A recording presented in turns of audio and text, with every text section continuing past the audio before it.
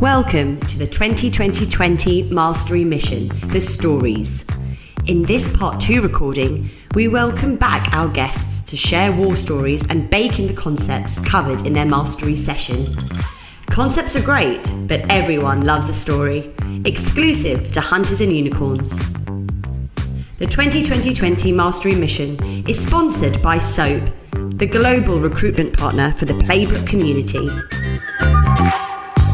Welcome to Hunters and Unicorn 2020 Mastery Mission. In this bonus recording, we welcome back Ciara McQuaid to talk to us in her experiences. So Ciara, in your first recording, you spoke about the process of really understanding the different houses of Medic, but also how to really assess which house is right for you. But what's interesting, Ciara, is that you actually went through this process yourself to quite an extreme. Could you kind of share, your experience? Just take us back to what you were thinking about, when you were first approached to go and consider AppDynamics. Oh, well, I would have loved to have been approached to go and consider AppDynamics, but it certainly didn't work in that way for me at the time. I had an interesting career. I went from economics into the Treasury and then into number 10. But what I really figured out is I was making policy around business, but I wasn't actually involved in any businesses. And I thought that sales would give me a really great opportunity to understand loads of different companies. And also kind of the foundational element of every organization, no matter what, is being able to sell what they do and how they do in the most effective way. I honestly thought I would spend 6 months in the industry and then go back into policy making in the Treasury. However, that was not to be. I loved it. I loved it. I loved the meritocracy. I loved the opportunity. I loved the variety. I loved the ability to go above and beyond and see what that would give me as a return. I loved all of the things that I was learning. And I was successful in my career for about 6 years. And I got to the point where I've been offered the opportunity to move up into a leadership role within the UKNI and have a number of individual contributors reporting up into me. However, I really reflected on it. I think a lot of people have suffered historically from having great salespeople put into leadership roles, and they're very different roles doesn't necessarily make sure that they're the best sales leader. And so for me, I was reflecting on myself, and what was really important to me was that if I was to go into a leadership role, I wanted to feel confident that I was going to be able to deliver value to the people below me. And I didn't know why I was successful. I just knew that I got along with people, I was cheeky, and I worked goddamn hard. And now I've got the language of I was good at identifying pain because I just ask a lot of questions. I'm good at building champions, and my work ethic really got me to the results that I needed. But that didn't enable me to really understand how I could explain, therefore, to other people how to be successful. And I wasn't even sure where to start on building a scalable business. So I took a big step back. I evaluated where I was, where my gaps were. I thought about doing an MBA. Current company I was at the time even offered me a company-sponsored MBA to potentially fill that gap. But I didn't think that it was the right fit and the right solution for what I needed and for what my development areas were. I went and I actually spoke to a woman at BMC called Emma Maslin. She put me and directed me towards MongoDB and AppDynamics. And I heard a huge amount about this space in terms of the science that's applied to it, how difficult it is, how hard it is, how tough you need to be. And I sat back and I explained my thought and rationale to a number of the people that I worked with that I valued at the time, and everybody thought I was insane. Why would you go from being consistently successful, about to get a potential promotion, into the role that you've been trying to get for 3 years? Why would you then take a pay cut, a step back, become the most junior AE, and go back and go into an organisation that's known to be extremely difficult, that not everybody survives, and it's going to be some of the toughest times that you're going to go through in development? It didn't make sense on paper, but my gut told me I needed it. Like, my gut told me that I absolutely needed it. And when I met Steve and Jeremy, the way in which they articulated themselves, even in the interview process, the way in which they're able to break things down, really understand it, analyse it, and then build it back up with data. Even I kept my CV with all of the scribbles on it. It really impressed me, and it wasn't something that I'd seen in any other interview that I'd been to. When I sat in the office, I went in for a day, and I just decided to sit there and observe for a day, and fortunately they allowed me to do that, and I was able to figure out the dynamics of the conversation, and I was able to see the pace at which people were working. The caliber of the individuals around the office was high, and then I got a little bit of the FOMO. I'm like, I want to know if I'm any good. I don't want to pretend that I'm good because I feel that I'm swimming in a safe waters. I want to know if I can go and run with those guys, and it's going to be hard. So I made that conscious effort, took a pay cut, became the most junior new sales rep in AppD. And I went through really tough learnings, because the things that I had thought made me successful, I'd learned actually they were highly inefficient. And to break that mold of what I thought made me successful, the way in which I engaged with customers, where I spent my time, how I thought about my engagement, how I thought about understanding where I'm at in a deal, challenging myself on what a champion really is. I went through a period of time of just questioning my entire thought process around my career. Did I know what I was going to do? How do these other people seem to have this common language? They're super effective in their conversations, and they're super efficient with what they achieve. And it seemed like it was worlds away from me. So it was really hard for me to go from feeling successful to feeling truly unsuccessful and really unsure of myself in an environment where everybody else seemed to be excelling. That was tough. That was probably the toughest time. So it was breaking down to the very basics and then building it back up in a logical fashion. I hear a lot of people talking about this. Within like a month period, everything just sort of started to click. All just started to come together and start to click. And I understood the relevancy of what I was being taught, the impact of doing something early versus waiting, of understanding the data-led decisions that were being made, then really taking that and being able to go, right, now I'm going to apply this for me in the best possible way. At the end of that first year, I won the prize, the Rising Star of the company. The next 2 quarters, I did 400+%. I went into becoming an RD. I had to go through a whole new scale of learning and self-reflection.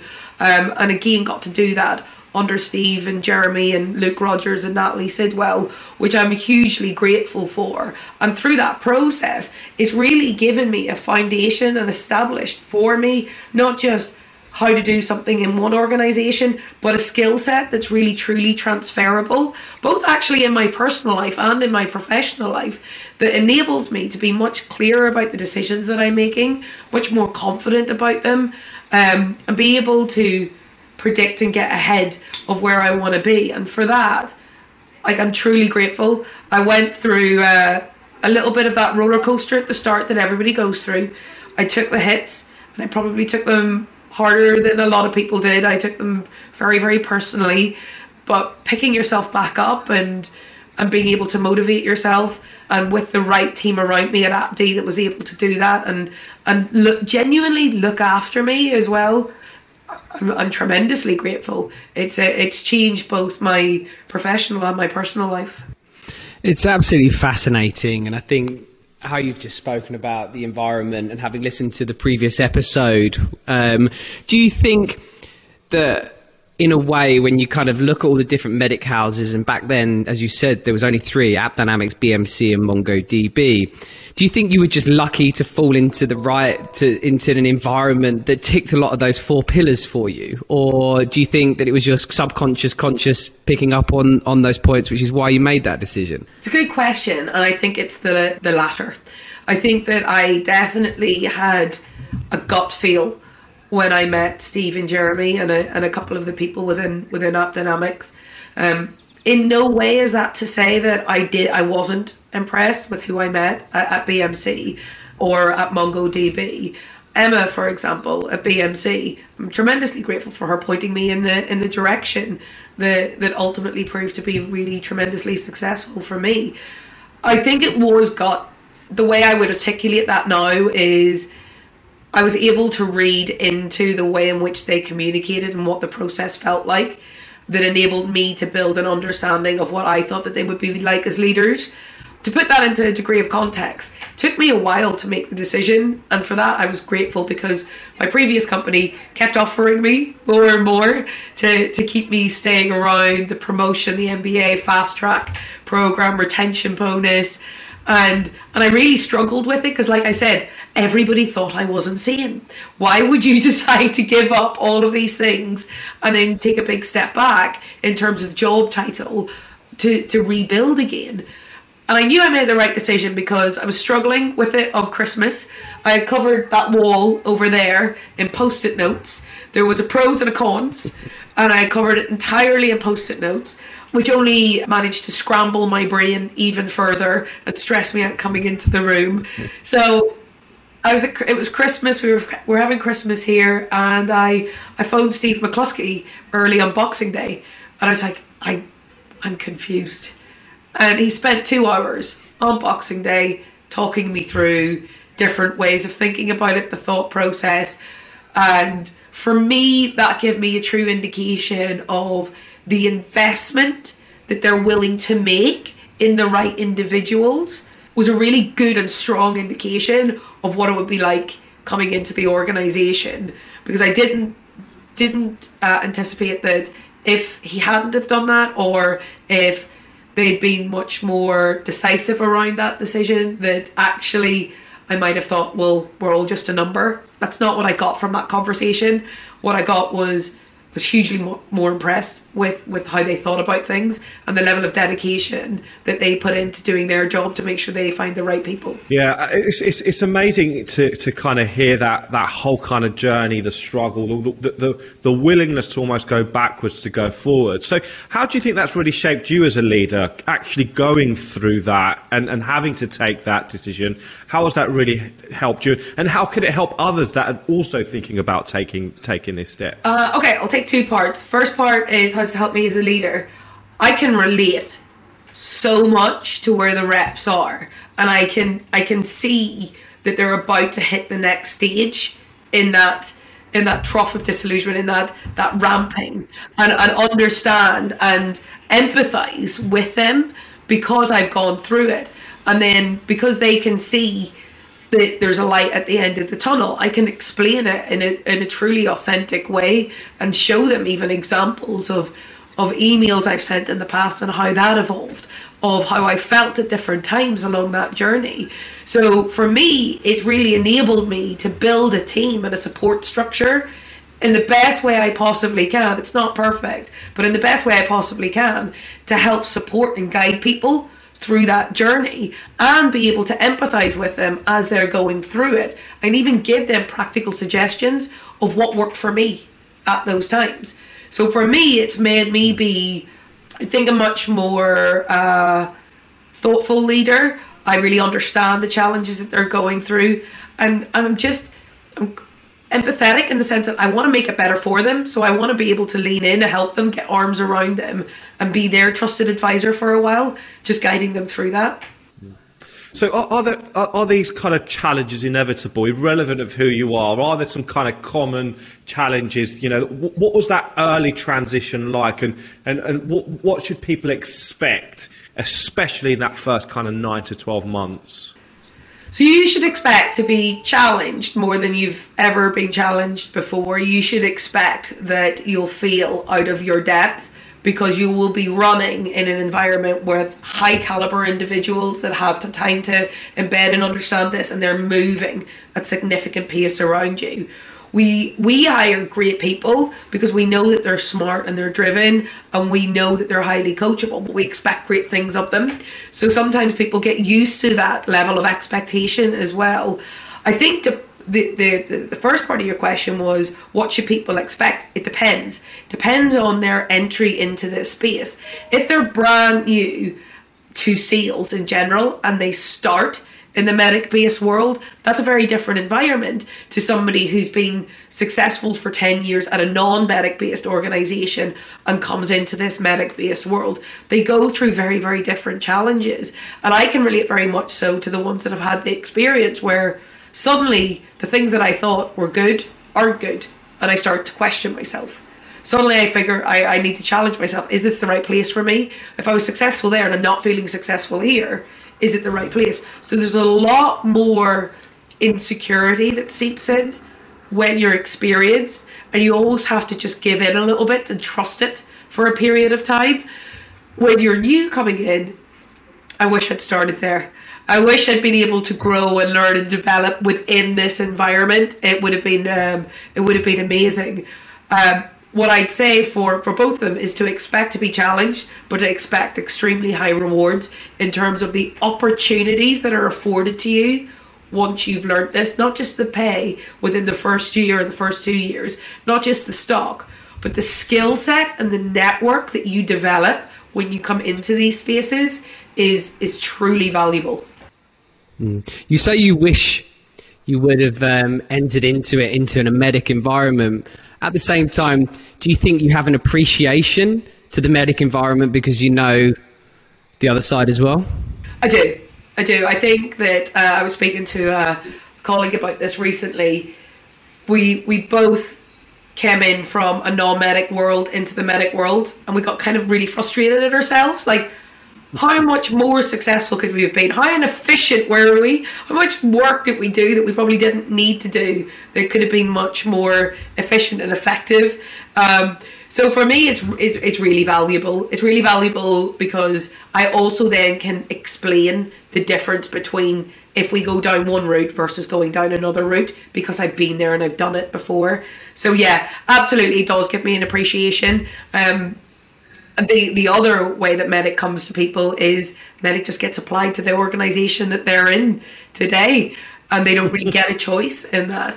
I would say it's scary when you don't have that as an option. It was one of the things that I saw coming into DataRobot as well, was you need to get people to buy into it. It's not, you can't apply medic by compliance, which you were able to do in some of the other organisations in the past. You had to win hearts and minds. The way that you've brought us into your shoes, into your process, into your struggles, and I'm hoping that the people that are listening to this can really relate with, you know, some of that journey, that willingness to really, from success, be so almost kind of coachable and vulnerable, where you've almost broken yourself down, gone through those struggles, and then come out the other end with the success that you've inevitably gone on to achieve. And I think that's a real credit to you, and thank you so much for sharing your story and your journey with us today. Thank you. I would say it's not just a credit to me, there's a lot of amazing people in this network who have all distributed to many different organisations. I have a huge amount of respect for nearly all of them, and I've taken a lot of lessons from them, and I really appreciate the investment that they made into helping me get to where I am today. And then the next thing is to say thank you for the people underneath me that felt confident enough and to join DataRobot and to continue to learn underneath me. I never want to let you down. Such a humble response to that, and it's been an absolute pleasure again having you on this show, Kira. Probably one of my favourite episodes that I've recorded, so really have learned so much, and I'm sure our audience will do too. So to all of our listeners, to all of our viewers, we really do hope you've enjoyed this session. Again, if you like what you've heard, please do share and subscribe. But a big thank you to Kira McQuaid for joining us today, and we look forward to welcoming everybody back for a mastery session soon. Thank you very much. Have you enjoyed the session today? Please help others discover our series by sharing and liking our content. Are you on the mission? Click subscribe so you don't miss out. The 2020 Mastery Mission, The Stories, are brought to you by SOAP, the global recruitment partner for the Playbook community. Check out SoMuchSoap.com for more information.